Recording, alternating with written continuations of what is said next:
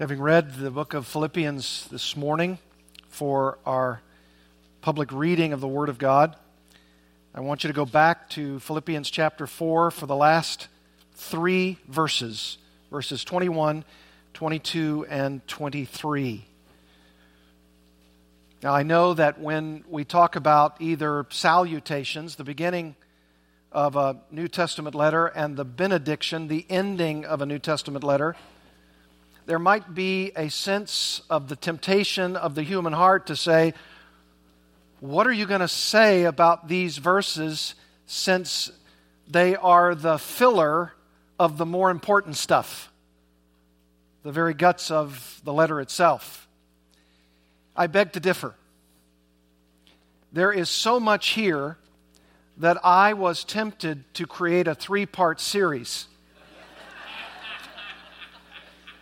But I have resisted such a temptation.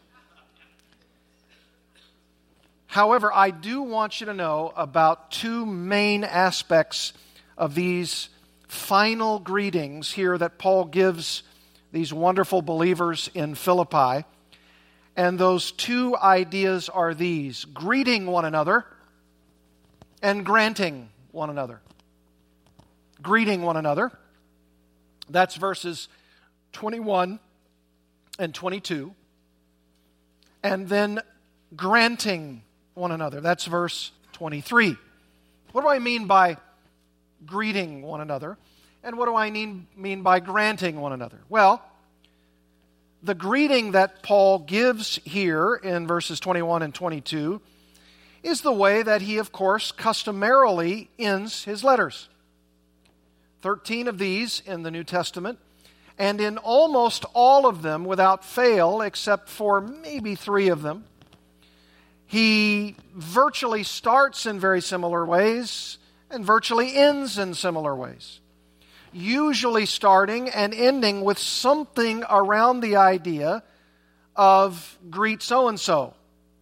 And in some cases, like Romans 16, he goes on for almost a full chapter actually mentioning names, which is incredibly interesting because the Apostle Paul did not found the church at Rome. Normally, if you would assume someone like Paul as a ministry trailblazer, as a church planter, and who would get to know this core group of people in which a church develops, he knows them so well because he's been with them, he teaches them, he loves them. Well, of course, when he writes a letter to them, he wants to greet them. In Romans 16, a church he did not found, he's mentioning more in that letter than in all the other letters combined, more names than all those letters combined. And that gives me a principle.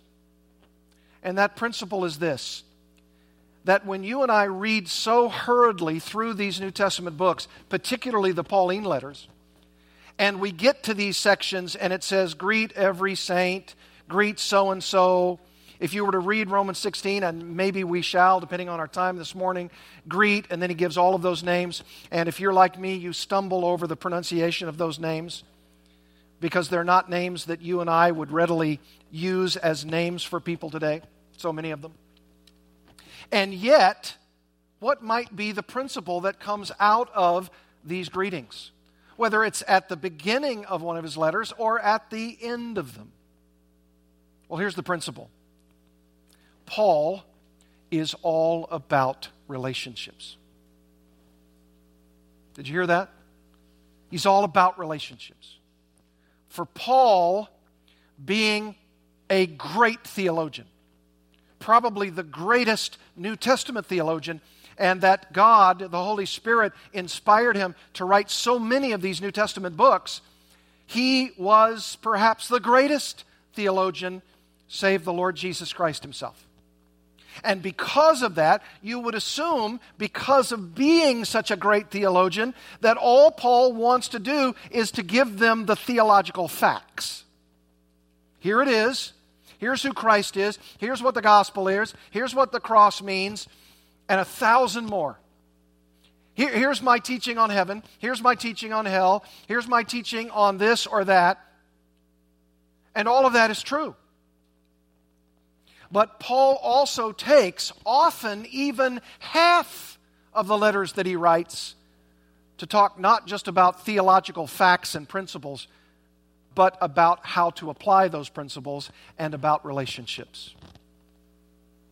For Paul, relationships mean everything. Did I just read in Philippians that he says, I say with tears? Does he not say in Acts chapter 20, as he's given this sort of farewell address to the elders of the church at Ephesus there on the island of Miletus, does he not say that for a period, night and day, for 3 years, I did not cease to admonish each and every one of you with tears? There's such pathos in Paul, such emotion, such effect, such affection, because for him, relationships mean everything. You know, you've heard it said, and I suppose with a little nuancing here and there, it's generally true. There are only 3 things that last forever: the Word of God, and people, and the Word of God in people. So, what does Paul want to do? He wants to take the Word of God, as precious and eternal as it is, and he wants to take those relationships, as precious and as eternal as they are, these relationships, because they'll be fostered and continued throughout all eternity future. And he wants to place the Word of God into the people of God so that the Spirit of God takes these eternal things, people and the Word of God itself, and he wants to bring them together so that you and I are worshiping in all eternity with a vast knowledge of God's Word with each other. And so right now, here's our practice time. We better get used to it. We're all going to be together. And we're going to know the Word of God as we ourselves are known. And we're going to be living in relationship to each other and with each other and for each other. And so is it no wonder that the Apostle Paul says something like this: greet so-and-so. Why? Because as he says in Philippians 1, so-and-so is in my heart. You're in my heart. What a beautiful phrase. I think about you all the time. I pray for you. I pray that God would fill you with all the fullness of God. I pray this. I pray that you would have an excellent outlook on life. I pray that you would see whatever is true and lovely and commendable and honorable. And I pray for you, and I want to write you. In fact, I even want to come and see you. I want to embrace you. In fact, do you know that the word greet there, look at verse 21. Greet every saint in Christ Jesus. The brothers who are with me greet you. All the saints greet you, especially those of Caesar's household. Greet, greet, greet. You know what that means? Well, it's not just what we do. We greet one another, and we've got this really strange and bizarre tradition. We go up to somebody, and as we are about to interact with them, most of the time, especially if you're males, you stick out your hand, and they stick out their hand, and your hands touch. Why do we do that? What's going on there? Or perhaps, especially those of you who are the lady folk, you'll not only greet someone endearingly, but you might also what? Hug. And you've even heard the phrase, ladies hug. Ladies hug. Why do we do that? I mean, what's going on? I mean, isn't it enough for me to say, hello? How are you doing? How's it going? How's ministry? How's your family? What's happening in your life? How are you doing spiritually? Why do I have to touch them? Why do they have to touch me? In the midst of someone's germophobia. Why? Because did you know that word greet might slip our notions of what greet really means in the Greek text of the New Testament? Greet is something like this: embrace. Embrace. That's why we do what we do. That's why we hug. That's why we shake hands. In fact, back in 1991, 92 or so, I was privileged just after glasnost and perestroika, the Russian words for openness. I was privileged to go and do a couple of pastors' conferences in both Moscow and in Kiev, Ukraine. It was a tremendous privilege, but I wasn't counting on something. I wasn't counting on the fact that over there, culturally and traditionally, especially among Christians, and maybe predominantly among Christians, and most certainly predominantly among male brothers with and toward each other, they gave a kiss on the lips to a fellow preacher. Now that was really different. Oh, now my brother Gianluca Palutri, he gives me a kiss on this cheek and then on this cheek. And then I usually say, ciao, which can mean either hello or goodbye. And I'm used to that. I mean, I have no problem with someone, of the same sex kissing me on the cheek, and that's a warm embrace. But on the lips, a little bit awkward. Until I saw that everybody was doing it. And then I realized all the severe persecution of that church. For the time that I was there, for long, about 75 years. And then I realized this is their way of embracing one another. Because you might not see that brother in 75 years of heartache and toil and persecution and murder and incarceration. So no wonder we hug each other. No wonder we kiss each other. No wonder we're together in gospel ministry and we express that embrace even physically. Now this is really what it means to greet one another. It really is. And notice what he says, greet every saint. Greet every saint. You say, yeah, I've always had a problem with that word saint, especially those of you who might have been raised in a Roman Catholic context. Well, let me help you. Saint really just means called one, and it really means something like this, called to be God's exclusive possession for His exclusive use.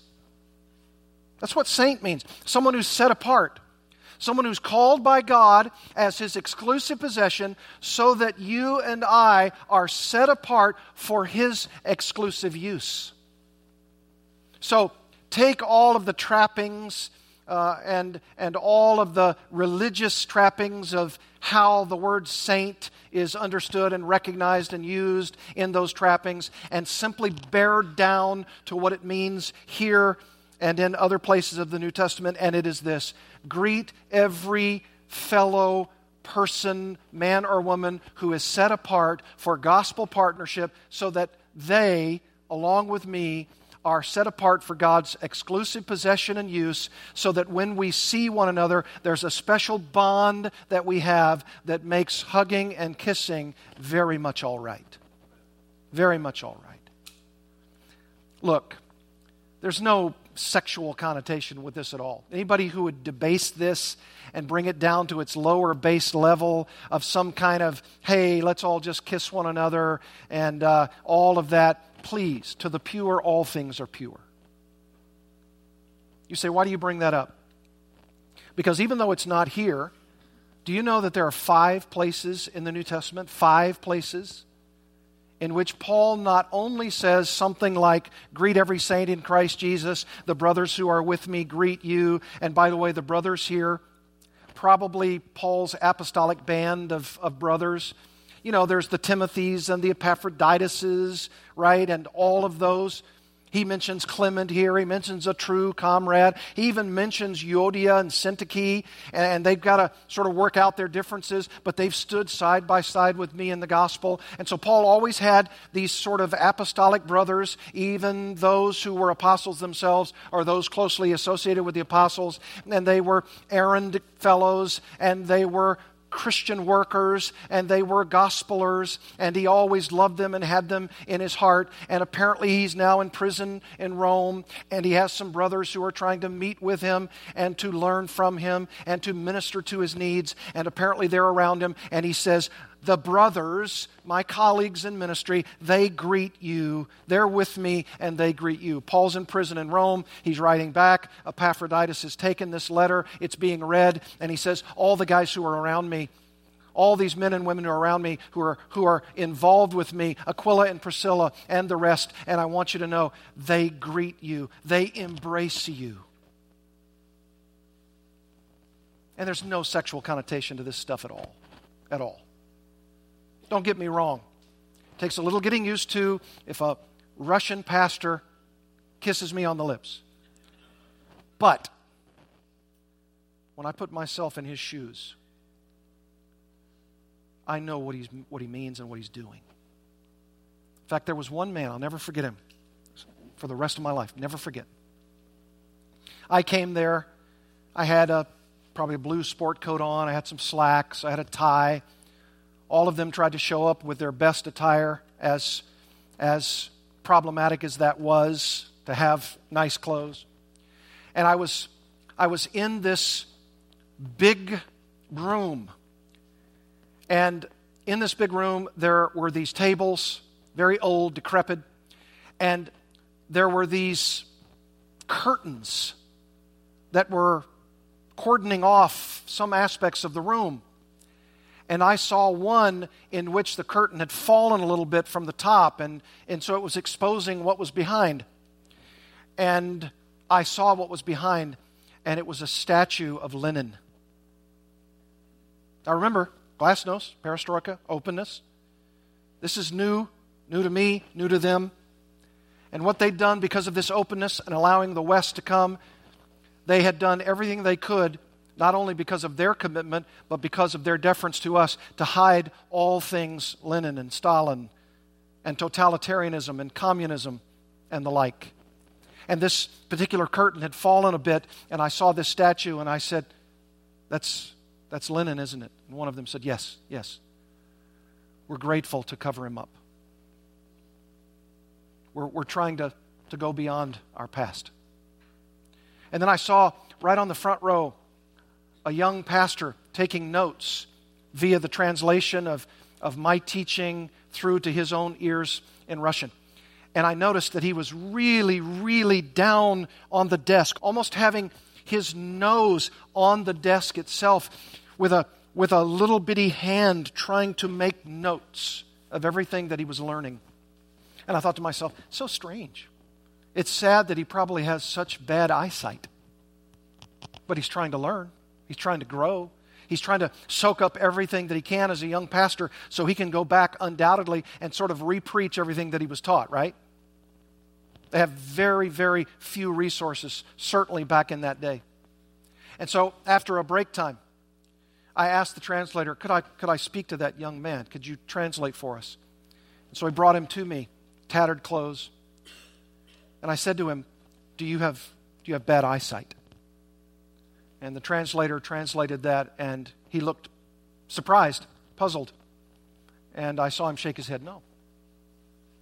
And so then I said to the translator, what's he doing with his head so closely on the table? And he asked him, and here's what this young pastor said through the translator. I'm sorry if that distracts you. I don't have a pencil. I only have the lead.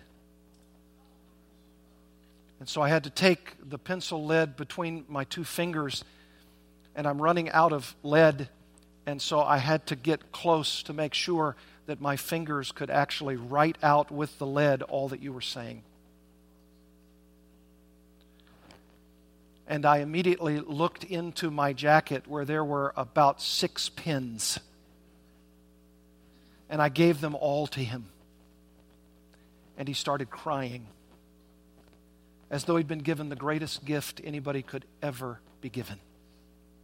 And I said to myself,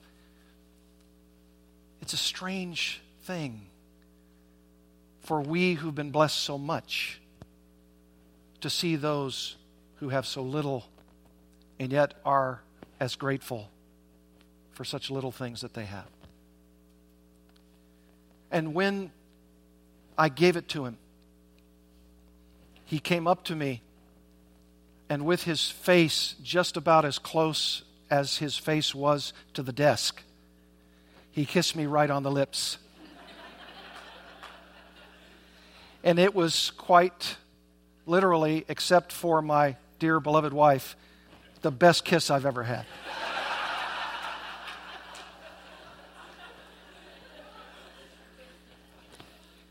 And it may be right then and right at that moment, maybe right there, and maybe not since, that I think I understood maybe something close to the persecution of the first century church and the idea of greet one another, embrace one another.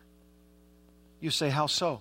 Do you know that Paul, when he says greet one another here, doesn't say what he says in 5 other places? And here's what he says in 5 other places in our New Testament. I can show you them. Greet each other with a holy kiss. Holy kiss. I've heard teaching on those things. Some of them are quite inappropriate. Some of those are off base.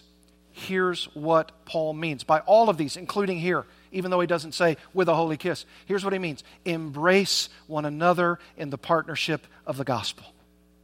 Embrace one another. We're in this together. We could be around the world somewhere else, and someone is so grateful for our presence that they lodge us and they feed us and they minister to us, even if they only have a small, thin pencil lead. And greeting each other with a holy kiss is simply embracing one another and even kissing them for the sake of the visible, physical expression of our partnership together in the gospel. That's what we're talking about. This is not just some closing benediction that you and I read over and over and over again. Yes, yes, yes, yes. Oh, well, greet every saint in Christ Jesus. The brothers who are with me greet you. Verse 22, all the saints greet you, especially those of Caesar's household. Yes, yes, yes, blah, blah, blah. That's the end of this New Testament letter. Oh no, perhaps it's just the beginning. Perhaps it's just the beginning. Because Paul will continue, the Philippians will continue, and if Paul can't get there, or if they can't get to him, then that little benediction in verses 21 and 22 will mean everything to them. It'll mean everything to them. And do you know what encouragement means to you and me at Bethany Church? You know what encouragement it means when someone comes to you and says, I'm praying for you. And they're really praying. And they give you that hug. And they do kiss you. And you warmly embrace them and you greet them, because it could very well be the truth that in God's sovereign plan, in His gracious providence, you might not ever see them again. Is it not so? So you better start hugging. You better start kissing. You better start embracing the partnership that we share in the gospel. Oh, family is sweet. Family love, family togetherness. But you know that pales in comparison with the spiritual bonds of a vital, dynamic local church who are greeting one another in Christian love because of our partnership together in the gospel. Well, it would be wonderful if every member of the fam were to know Christ and to be committed to you in the gospel. That's like the cherry on top. That's like the whipped cream and the cherry on top, right? But few of us actually have every single member of our family and extended family who knows Jesus Christ as Savior and Lord. Is that not so? Therefore, the bond misses some vital elements a time or two, right? we're together. We're together for the gospel. We're together in the gospel. And so don't read these words, greet one another. And don't read those words, greet each other with a holy kiss. Do you want to know where they are? Romans 16:16. Romans 16:16. 1 Corinthians 16. You read that. 2 Corinthians 13. 1 Thessalonians 5. And 1 Peter 5. And I love what 1 Peter 5 says, verse 14. Greet one another with a kiss of love. With a kiss of love. There's relationship dynamics going on in those phrases. Don't miss them. Don't just read words off a page. Greet one another, yes. Romans 16. In fact, turn in your Bibles to Romans 16. Romans 16. This is that what I told you. Paul didn't found this church. But now he's in Rome. And now these people are attempting to minister to him, and he's meeting them, some of them undoubtedly, all of them, of course, because he mentions them by name. They're building a relationship. This is incredible. Look at chapter 16, verse 1. I commend to you our sister Phoebe, a slave, a servant of the church at Cenchrea, that you may welcome her in the Lord in a way worthy of the saints, and help her in whatever she may need from you, for she has been a patron of many and of myself as well. In other words, she was able to financially help the saints. That was her ministry, probably one of many. Verse 3, greet Prisca, that's Priscilla, and Aquila, my fellow workers in Christ Jesus, who risk their necks for my life, to whom not only I give thanks, but all the churches of the Gentiles give thanks as well. Greet also the church in their house. Greet my beloved Epaenetus, who was the first convert to Christ in Asia. Greet Mary, who has worked hard for you. Greet Andronicus and Junia, my kinsmen and my fellow prisoners. They are well known to the apostles, and they were in Christ before me. Greet Ampliatus, my beloved in the Lord. Greet Urbanus, our fellow worker in Christ, and my beloved Stachys. Greet Apelles, who is approved in Christ. Greet those who belong to the family of Aristobulus. Greet my kinsman Herodion. Greet those in the Lord who belong to the family of Narcissus. Greet those workers in the Lord, Tryphena and Tryphosa. Greet the beloved Persis, who has worked hard in the Lord. Greet Rufus, chosen in the Lord, and his mother, who has been a mother to me as well. Greet Asyncritus, Phlegon, Hermes, Patrobus, Hermas, and the brothers who are with them. Greet Philologus, Julia, Nereus, his sister, and Olympus, and all the saints who are with them. Greet one another with a holy kiss. All the churches of Christ greet you. He can't stop. Look at verse 21. Timothy, my fellow worker, greets you. So does Lucius and Jason and Sosipater or Sosipater, my kinsman. I, Tertius, who wrote this letter, he was Paul's amanuensis, greet you in the Lord. Gaius or Gaius, who is host to me and to the whole church, greets you. Erastus, the city treasurer, and our brother Quartus greet you. Why spill pen on paper with these words? I don't know any of these people. You know any of these people? Some of them have the strangest names possible. How'd you like twins like Tryphesa and Tryphosa? Paul loved these people. He even says about the Philippians, you are my joy and my crown. Relationships, everything to him. I would be worthless to you. Chris would be worthless to you as pastor of this church unless we centered on relationships. Do you know that some pastors, I would say probably pulpiteers or preachers rather than pastors, actually don't like relationships? They love to preach. They love to impart wisdom. But I say to myself, what do they do with these sections in Paul where he's talking about all these relationships? That doesn't mean that you're all about relationships and you never study. There are those who on the other side of the equation love relationships so much that when they stand up here, they're telling you what they think, or they're reading the first page of the newspaper, or they're doing something that isn't verse by verse exposition of the Word of God. You say, well, that sounds like a tall order for any one man. Oh, it is. Believe you me, it is.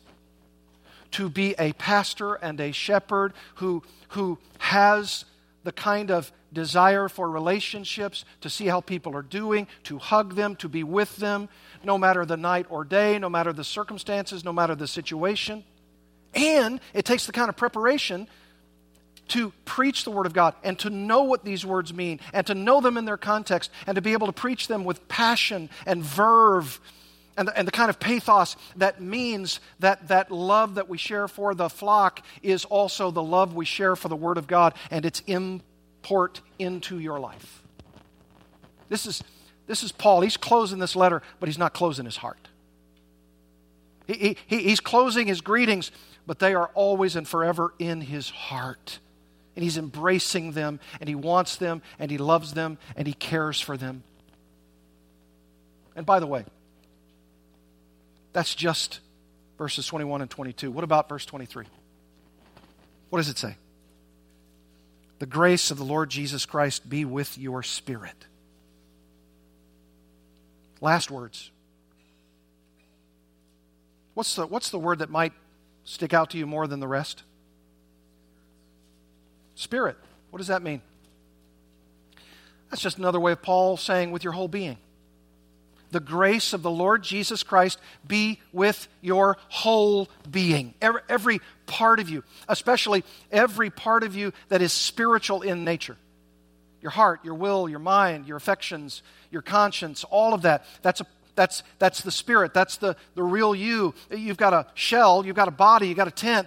But the real you is your spiritual life, your thinking, your attitudes, your emotions, your passions, your will, your conscience. All of that is bound up in that phrase, be with your spirit. What else jumps out at you? Lord Jesus Christ? Most importantly so. And do you notice that Paul has no problem at all saying something like this? I pray that the Lord Jesus Christ, because this is a prayer, we call it, commentators, theologians, a wish prayer. A wish. This is what I wish. This is what I'm praying. Even though he doesn't say, I pray, but that's what he's doing. He's praying, and he's saying, this is what I want. I want grace to be extended from the Lord Jesus Christ, which means he's putting the Lord Jesus Christ in the position of the divine one who is going to impart grace, I pray to you. And then in chapter 1, verse 2, he adds not just grace, but peace. Peace. He doesn't say peace here, but this is what we're talking about when we talk about peace. Grace and peace. Grace and peace. I know when we read it. Chapter 1, verse 2. Grace and peace to you from God our Father and the Lord Jesus Christ. And we read it, and it becomes so familiar to us. But when you meditate on it, and when you think about it, and when you read it here, grace, and when you think about peace, you're saying, well, what is grace? Grace is unmerited favor, that's true. But it's also grace or favor that is extended to you and me when we are nothing but wretched, poor, blind, naked sinners in need of a Savior. It's not just the idea of unmerited favor. The emphasis on the unmerited part is because I am dead in trespasses and sins. And so this grace that Paul is praying for them is that you would not only see this salvation grace, which I trust you already have, Philippians, but also that you would continue in your Christian life to see God's sustaining grace. God's sustaining grace. And by the way, this idea of grace and peace, which he mentions in chapter 1, verse 2, grace and peace, I've mentioned to you before, and I close with this. You know, when the preacher says close, that means 10 or 15 minutes at least. Because you know what a clock means to a preacher. Absolutely nothing. But anyway, peace. Here's peace. Peace, the peace of God, and this might rankle some feathers, but at least give me a little bit of an opportunity to respond. The peace of God is not in the New Testament primarily and almost exclusively, I'll give a little bit of room for it, almost exclusively, but most certainly primarily not the thing that you and I hear most in Christian circles, and that is, I got a peace about it. I made a decision, and that decision really feels good to me because I believe I've got a real peace about it. How many of you have heard that phrase? I mean, every one of us. And we've probably used that phrase. Now look, nobody's going to take points off your spiritual life because you said once or twice or 100 times, I got a peace about this decision. But that's not its New Testament use. What does peace mean in the New Testament primarily, if not exclusively? Here it is. The peace of relationships. The peace of relationships. I could show you 100 ways that this would be borne out in the New Testament. And almost every time that the idea of peace is mentioned, whether it's talking about the peace of God, that's the peace that God grants, or we're talking about the peace that Paul wants you to have, or John wants you to have, or Peter wants you to have. It's not the peace so you can make a good decision. It's the peace so that you can be aided by God to be in a right relationship with your fellow believers. So the next time you hear someone say, I got a real peace about it, take my advice. Say nothing at all. Don't get into an argument with them.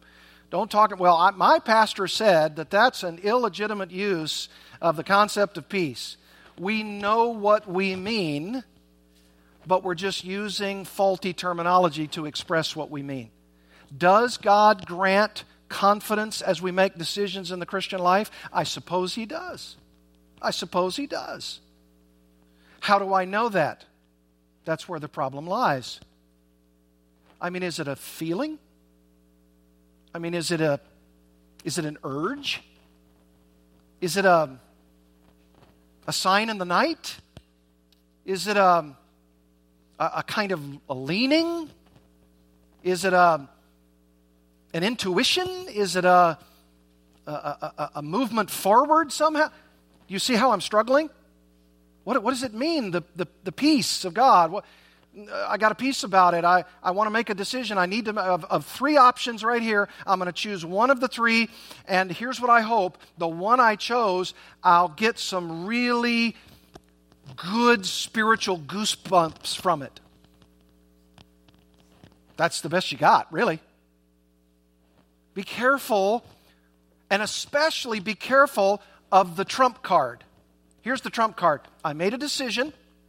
And here was the decision, and it was to do this or that, and I chose not to do that, and by the way, I had such a peace about it, it's got to be right. Don't argue with me. End of discussion. Well, so how do you know if it was ultimately right? Well, so many people say on the front end of that thing, I got a peace about it, so don't touch me. Ollie, ollie, oxen free, my hand's on the tree. It's right.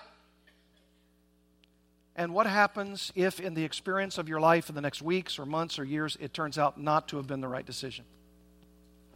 Surely you're not saying, well, the Lord steered me wrong. It's obvious. I have to blame it on Him. You often hear people say something like this. Well, it just didn't work out that way. But you were so confident at the beginning. You were saying, this is the Lord's will, this is the Lord's purpose. I had a peace about it. It was a settled condition of my heart. And I knew it was right because the peace was there. That confidence was there. And then it didn't work out that way. So let me encourage all of us, myself included, most importantly. Don't use non-biblical strategies like that or words or phrases. Say, this is what I thought best. You say, yeah, but that lowers it from God and His stamp of approval to you. Well, isn't that better? So that if you realize that it wasn't the best thing and that you made a mistake or a misstep, in the latter part of the evaluation, you can say something like this. It was my mistake. I made the wrong decision. I have to own up to this, right? You say, well, where does that leave room for the leading of God? Does God lead His people? Absolutely He does. But I suspect if it's not based explicitly on the Word of God, on a biblical principle, on a biblical text, and you got two good options, choose one, trust God, live your life, and you'll see on the back end whether it was right. Isn't that so much more freeing? You don't trump it with, God is my co-pilot. God has led me. And I hear people saying it all the time, and I don't want to make fun of them because at times when you do things like that, you intimidate other people that they can't question you or ask additional questions, and maybe sometimes that's really behind it. I want to sort of give the trump card so that no one will tell me that I'm making potentially a wrong decision. But remember, if we're greeting one another and we're greeting each other with a kiss of love, and you want to be able to say to your brothers and sisters, hey, do you think that that's right? Let me just challenge you on this. Let me encourage you. Perhaps it would be better to make this decision than that one for these reasons. I don't have a chapter and verse. I don't have a Bible principle necessarily, but I want to encourage you to think through those two options. And when you do, choose the one you think, but be open later to saying to yourself, I should have chose the other. You didn't miss God's will. God's will can deal with two options at one and the same time, right? Of course He can. Now, one last thing about peace. Please be careful, my friends. Please be careful on this matter of peace, that if it is predominantly the teaching of the New Testament that peace is the peace of relationships and the absence of conflict, please do not assume that if there is someone who's being held accountable for their life and their choices in the fellowship, even if it rises to a matter of church discipline, that that's automatically unloving and not peaceful and not the kind of relationship that we ought to have with fellow believers. Be careful. Because the Bible teaches in Matthew chapter 18 4 steps. 4 steps. Step number 1, you go to a person individually.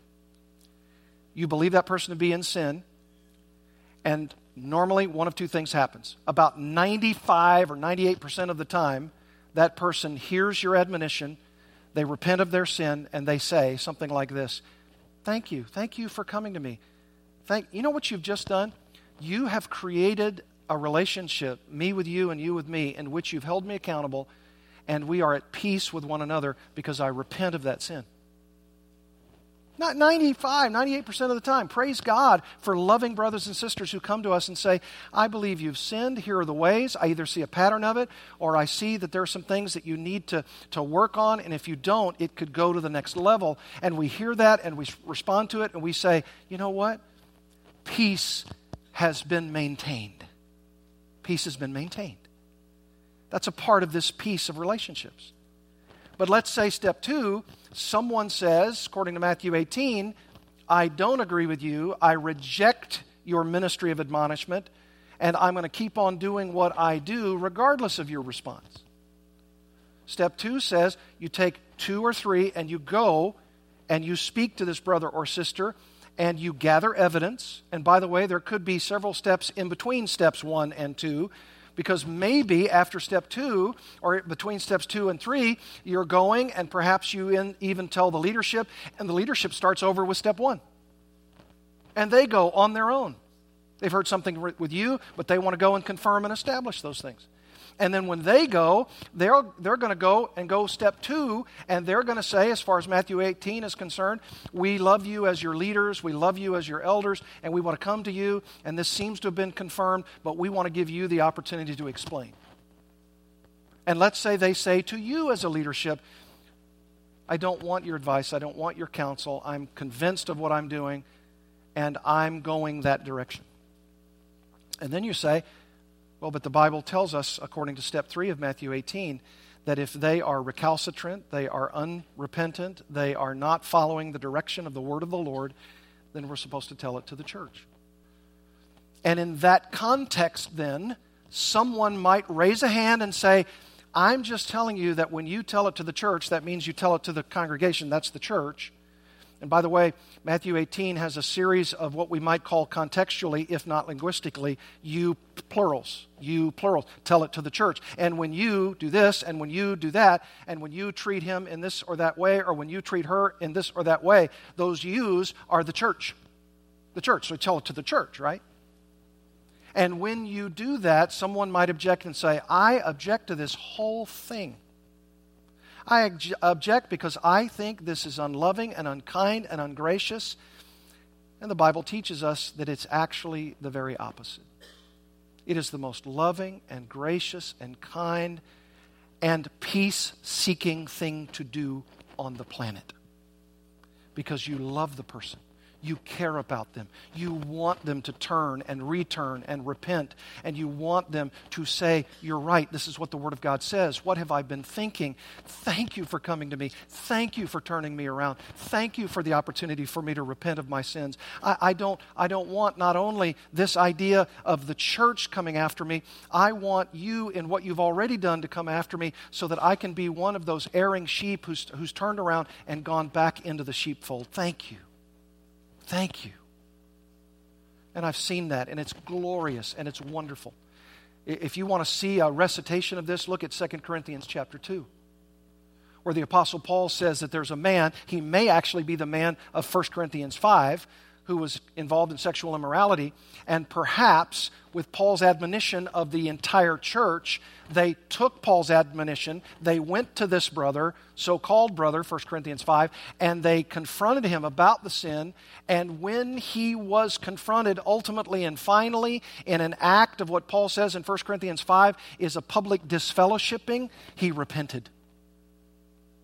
And if that's the same man, and I personally think that it is, in 2 Corinthians chapter 2, Paul says, here's the next step. You want to know what the next step is? Throw him a party.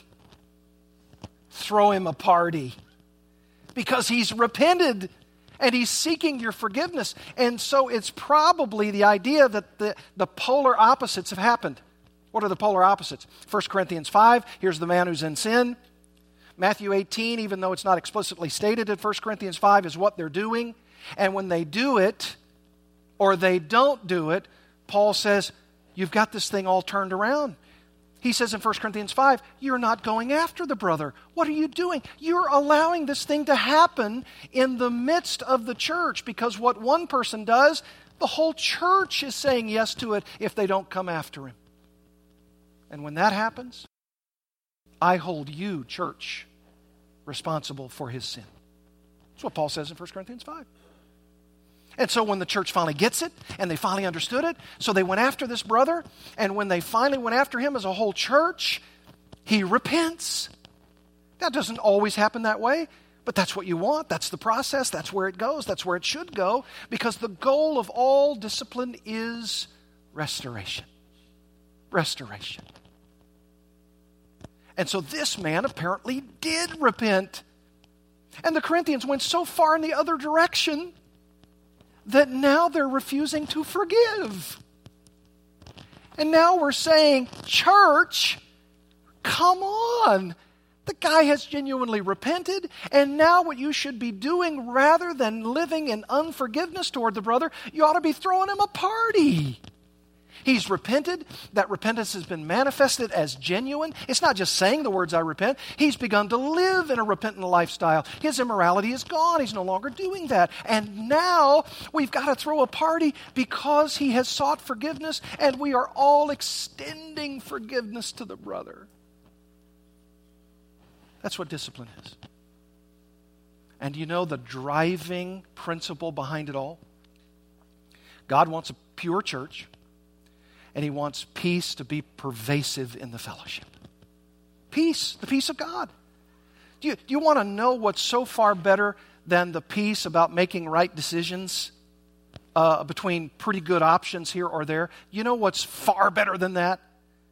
The peace of relationships. The peace of the body. The peace. Every time, I challenge you, look at the word peace all the way through the New Testament. Underline it, circle it, highlight it, and say to yourself, where does it exist and what is the context for it? And I'll guarantee you, the vast majority of times, you'll say peace is because there are dissensions here, there are factions here, there are problems here, there's sin here. And so when all of those things are dealt with in the Lord's plan and by his passages, Matthew chapter 18, 1 Corinthians 5, 2 Corinthians 2, 1 Timothy 5, even with a leader. Here's what you're doing. You're telling everybody that we believe peace is so important in the fellowship that even if we have to talk about someone publicly in order to maintain peace, we shall. We don't like it. I hate it with a passion.